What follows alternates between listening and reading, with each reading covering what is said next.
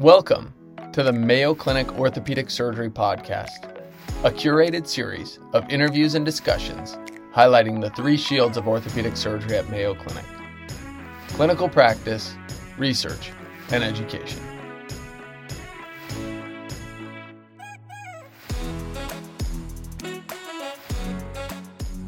Hello, and welcome to the inaugural Mayo Clinic Orthopedic Residency Podcast.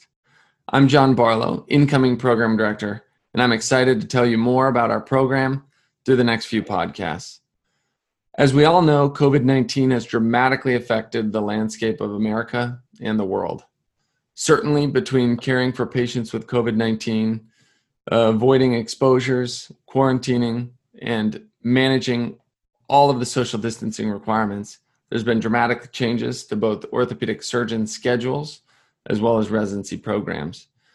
Today, I'd like to welcome two guests to help give some insight into the Mayo Clinic response to COVID-19, in addition to the Mayo Orthopedic Residency response to COVID-19. I think it's going to be very educational, help you to see what kind of processes we've gone through over the last few months. The first I'd like to introduce is Norm Turner, who is a foot and ankle specialist here and was program director for almost 10 years. He's just leaving and handing over the reins to me. Obviously, he's going to be around for a while longer to help the transition, but he worked a lot with the COVID-19 protocols, with the residency program, and certainly with the educational process through COVID-19. Welcome, Norm. Thanks for having me, John. In addition, today I'd like to welcome Brandon Ewan, who's a Harborview-trained traumatologist. Obviously, trauma was continued to happen through COVID-19, and it was difficult to manage call schedules, call pools, and call expectations, particularly in the urgent and semi-urgent categories.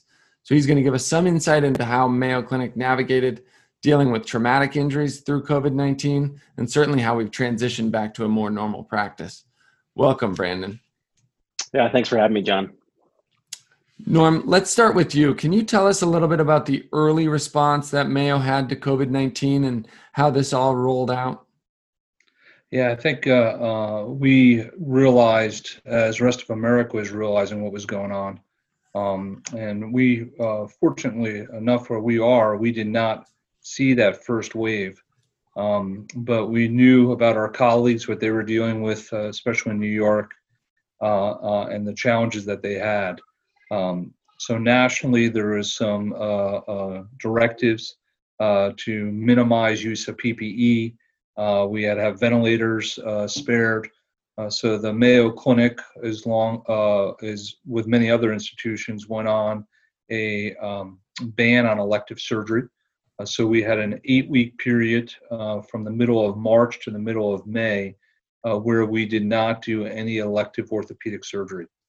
During that time, obviously, we were doing trauma and urgent cases such as oncology cases and infection. So that was kind of when we first, when that first put a hold on our practice.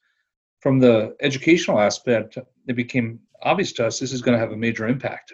Case numbers are going to be affected. What are we going to do education-wise if people aren't in an operating room or they're not in clinic? So that was definitely an interesting time. Yeah, and certainly I don't think anybody in their lifetime has seen anything quite like this.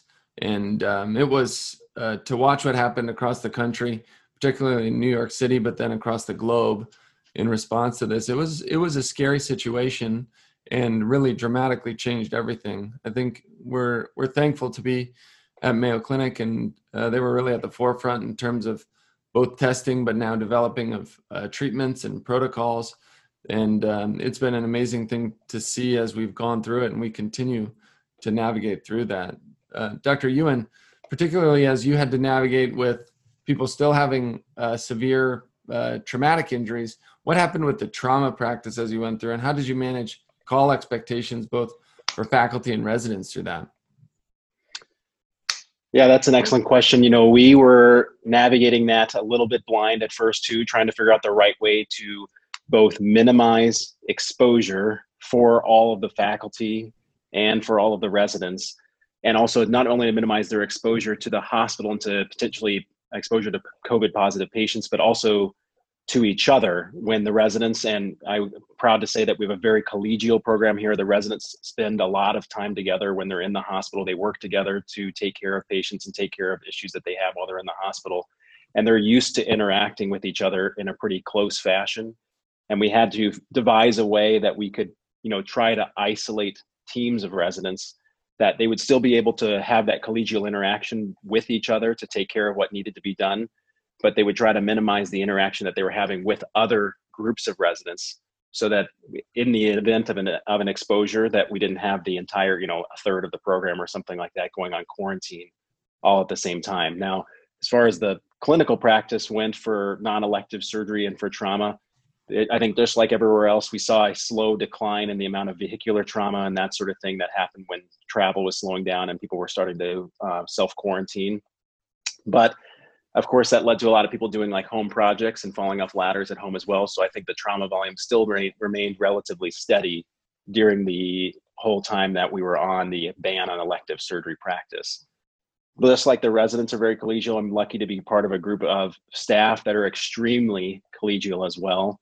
And we all work together, not only the trauma staff, but also the non-trauma staff, sports surgeons, arthroplasty surgeons, shoulder and elbow surgeons, everybody working together, oncology surgeons, to try to cover the call and non-elective surgery responsibilities from a faculty standpoint during that same period of time. So we had a lot of forethought that went into how that schedule actually worked to make sure that we spread out the call responsibilities evenly and didn't have just somebody with upper extremity experience, or just somebody with pelvis and acetabular experience, or just someone with foot and ankle experience on all at the same time, that we could spread those things out and take care of all the patients that were still coming in a timely fashion without with minimizing amount of cross exposure between the staff and the residents. Yeah, and I think with essentially no exception, everybody really stepped up in spite of some anxiety or concern about what this may look like. And I think everybody really stepped up and chipped in, and everybody was ready to do their part. And it really made it a fairly smooth process. And even through that, I think we've had, maybe because of it, we've had very low level of exposures or other concerns. And I think a lot of the emergency protocols that we sort of set up, we've been able to roll back some without having faculty and residents becoming affected by COVID-19. So we've been pretty fortunate in terms of that. Dr. Turner, can you tell us a little bit about what the general emotional response was to this? What was the general feeling of the residents and faculty as they went into the early phases of the elective shutdown, and then now as we've moved through this and back into some more quote unquote normal life? I think like most things, the fear of the unknown. What is this going to be? How are we going to handle it? We, as Brandon talked about, we started a platoon system so that we could isolate. We went through that, but we never really had to bring backup people in. We had a system set up with our general surgery colleagues, our ICU colleagues, our ER colleagues, to have residents go down and work there. Luckily, we never had to activate that system. So a lot of time and effort went into planning systems, but unfortunately, we didn't have to put into place. I think we've been fortunate as we've gone back to our elective practice. We got back and have been very busy since the start.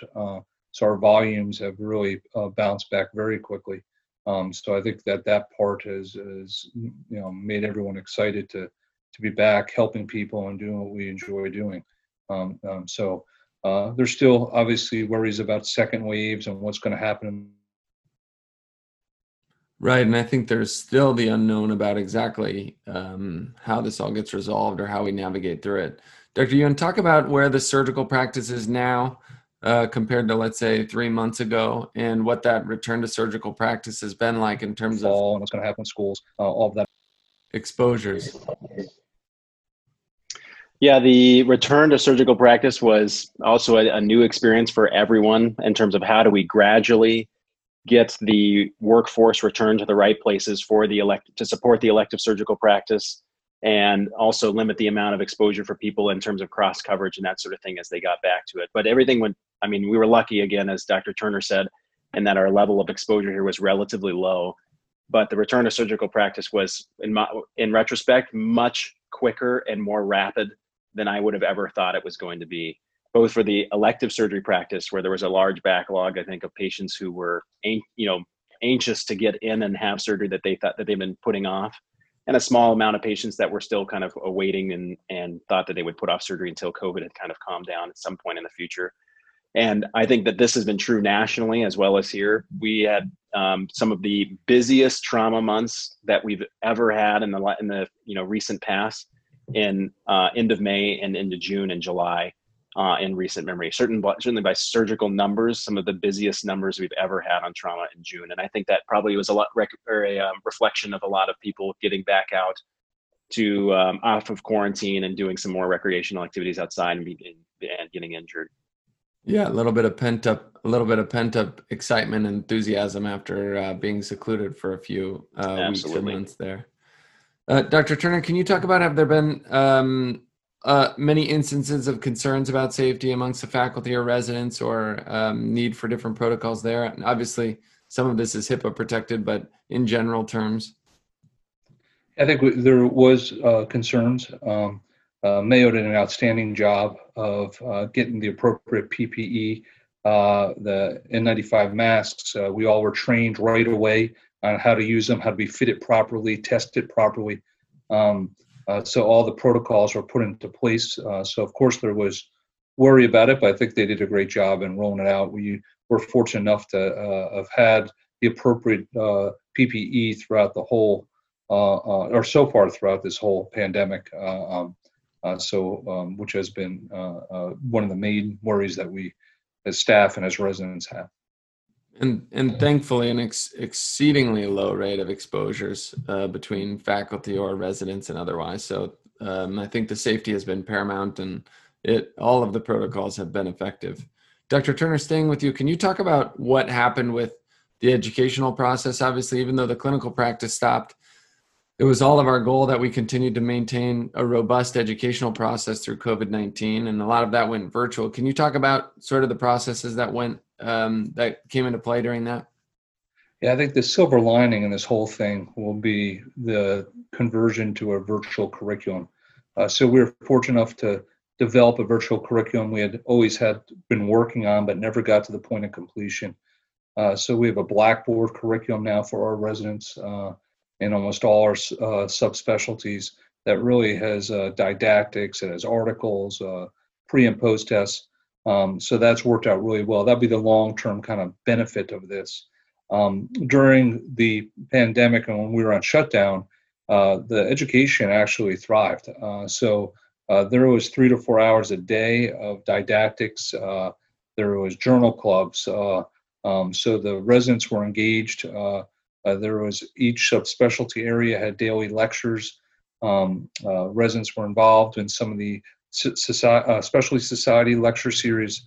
So across the country, the orthopedics group really stepped up educationally, and we were fortunate enough to take advantage of some of the national stuff. And then our department stepped up and did an outstanding job. And now we really have really high quality educational curriculum that we'll be able to use as we go forward. Yeah, it sure seems like a lot of that curriculum can be enduring, and I think we'll see some of the Zoom conferences as so some of us at Mayo travel frequently, where we can continue to stay engaged at the conferences locally and otherwise. So I think it was interesting because I transitioned from having never done a Zoom meeting or a web meeting to doing 6 hours a day of Zoom meetings with residents and other faculty, and I really thought it was actually a really nice way of moving the educational curriculum forward, even in the absence of clinical practice. So I thought that really worked well. I think there's other parts that we will find out that will really work. For example, if you have a research meeting, it's pretty hard to have a statistician at it. But now it's easy with Zoom. So you can have people that are outside your area Zoom in and really bring expertise to a discussion that you don't routinely have. That's great. Yeah, no question. Dr. Ewan, what are your thoughts? What's the current state? You said trauma is really just about as busy as it's ever been. Where do we stand with the surgical practice now? What do you foresee for maybe the next 6 months? or so moving forward in terms of it? Obviously, nobody knows the future, particularly with COVID-19. But what are your thoughts, and what's the outlook for the next, say, 6 months? I think probably best summarized as being cautiously optimistic. The thing that we're all having in the back of our minds is there going to be another need to quarantine or to have limited staff or to stop elective surgery again? And obviously nobody can predict that, but certainly, whereas before it was kind of rapidly brought on us, I think now people have time to think about it and prepare. And certainly the minor inconveniences that come from interruptions in practice or interruptions in staff consistency and things like that we would have made a big deal about before are something that are going to kind of be a speed bump in the road now for sure. The type, I anticipate at some point we're going to have somewhat more unexpected staff absences due to quarantine, whether that's because even surgical staff versus OR staff versus staff that helps us in clinic or residents even potentially. So those types of things I think we are all have in the back of our brain that could potentially happen. And those are things that we're mentally preparing for in addition to having protocols or other plans in place to prepare for. And there are certainly things that now that we know exactly how bad it can get and how bad we've seen it get, that we know that being proactive is the right thing to do in the future. Yeah, no question. And I think that was one of the main goals, as I understand it, of flattening the curve, is allowing us to really learn and adapt to the processes. And now I think every division, every department, and certainly the residency program has ramped down protocols for slowing the practice down if necessary for PPE, has quarantine protocols, has testing protocols. And it's been a dramatic change in terms of both the knowledge level, but also the testing sophistication and treatment sophistication of COVID-19 over the last several months. And I think we're in a much better spot than we were. Dr. Turner, any thoughts about how this could impact residents moving forward? Let's say, do you anticipate needing to prolong residencies or otherwise in this case, or has there been discussion about that? Yeah, there has been nationally about that. And I think probably the best example is be similar to what would expect if someone had a medical leave for a 8-week period of a medical leave is how most places are looked at it. And I think that's probably appropriate. I think in a course of a 5-year residency, 8 weeks of downtime probably is going to have limited effect. Now, in a fellowship, probably more of an effect, losing 2 months of your 12 months. But for the residents, I don't think it will have much long-term impact as long as things kind of continue to have smooth sailing. Yeah, that's great. And I think there's some flexibility built into the system to be able to accommodate some of these variations. And certainly I think the national agencies will take into account the effects of COVID-19. Well, guys, thanks so much for joining me and talking to me a little bit about the COVID-19 process at Mayo Clinic. And I think to summarize what you guys have said, certainly this pandemic has hit us in similar ways to the national, to the way that it has nationally in terms of just the impact and the concerns and anxieties about what this may become. I think, thankfully, due to preparations at Mayo Clinic and just due to geography and other situations, I think we've been less hit than some other ways, but we continue to really be, our hearts and prayers are with those who've been really affected in a much deeper way across the country. And I think that ultimately, as we look back on this, I think we'll see that we learned a few things about who we are. I think we've learned a few things about how to deal with very difficult situations. And I think we've certainly found new and adaptable technologies through virtual meetings and otherwise that'll really enhance the residency program going forward and not be a huge detriment to those residents who are here or those future residents that come into the program. So I really appreciate each of you joining today. Thanks, John. Thanks for having me, John. And we look forward to continuing to learn and educate through this Mayo Orthopedic Residency podcast. Thank you.